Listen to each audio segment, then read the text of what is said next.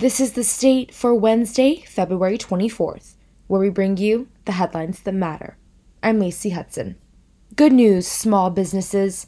Michigan Small Business Survival Grant Program gave $52.5 million to 6,000 small businesses in Michigan. This grant helped 50,000 jobs come back, one being East Lansing Hot Yoga. Patty Sutherland, restaurant owner, paid rent and payroll with the money.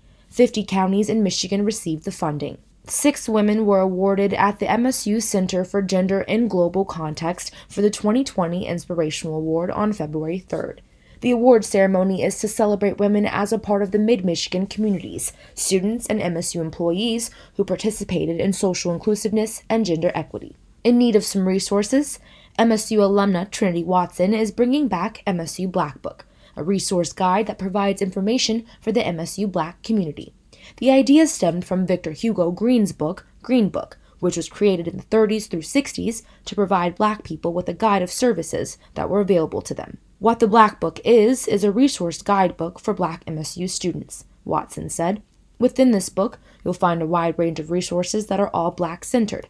Essentially, the function of the book is to allow folks to visualize the community that exists at State, and then to also start to build connections across those resources. Thank you for joining us for The State, produced by the State News and Impact 89 FM. You can find us online at statenews.com and impact89fm.org. We'll be back tomorrow with more.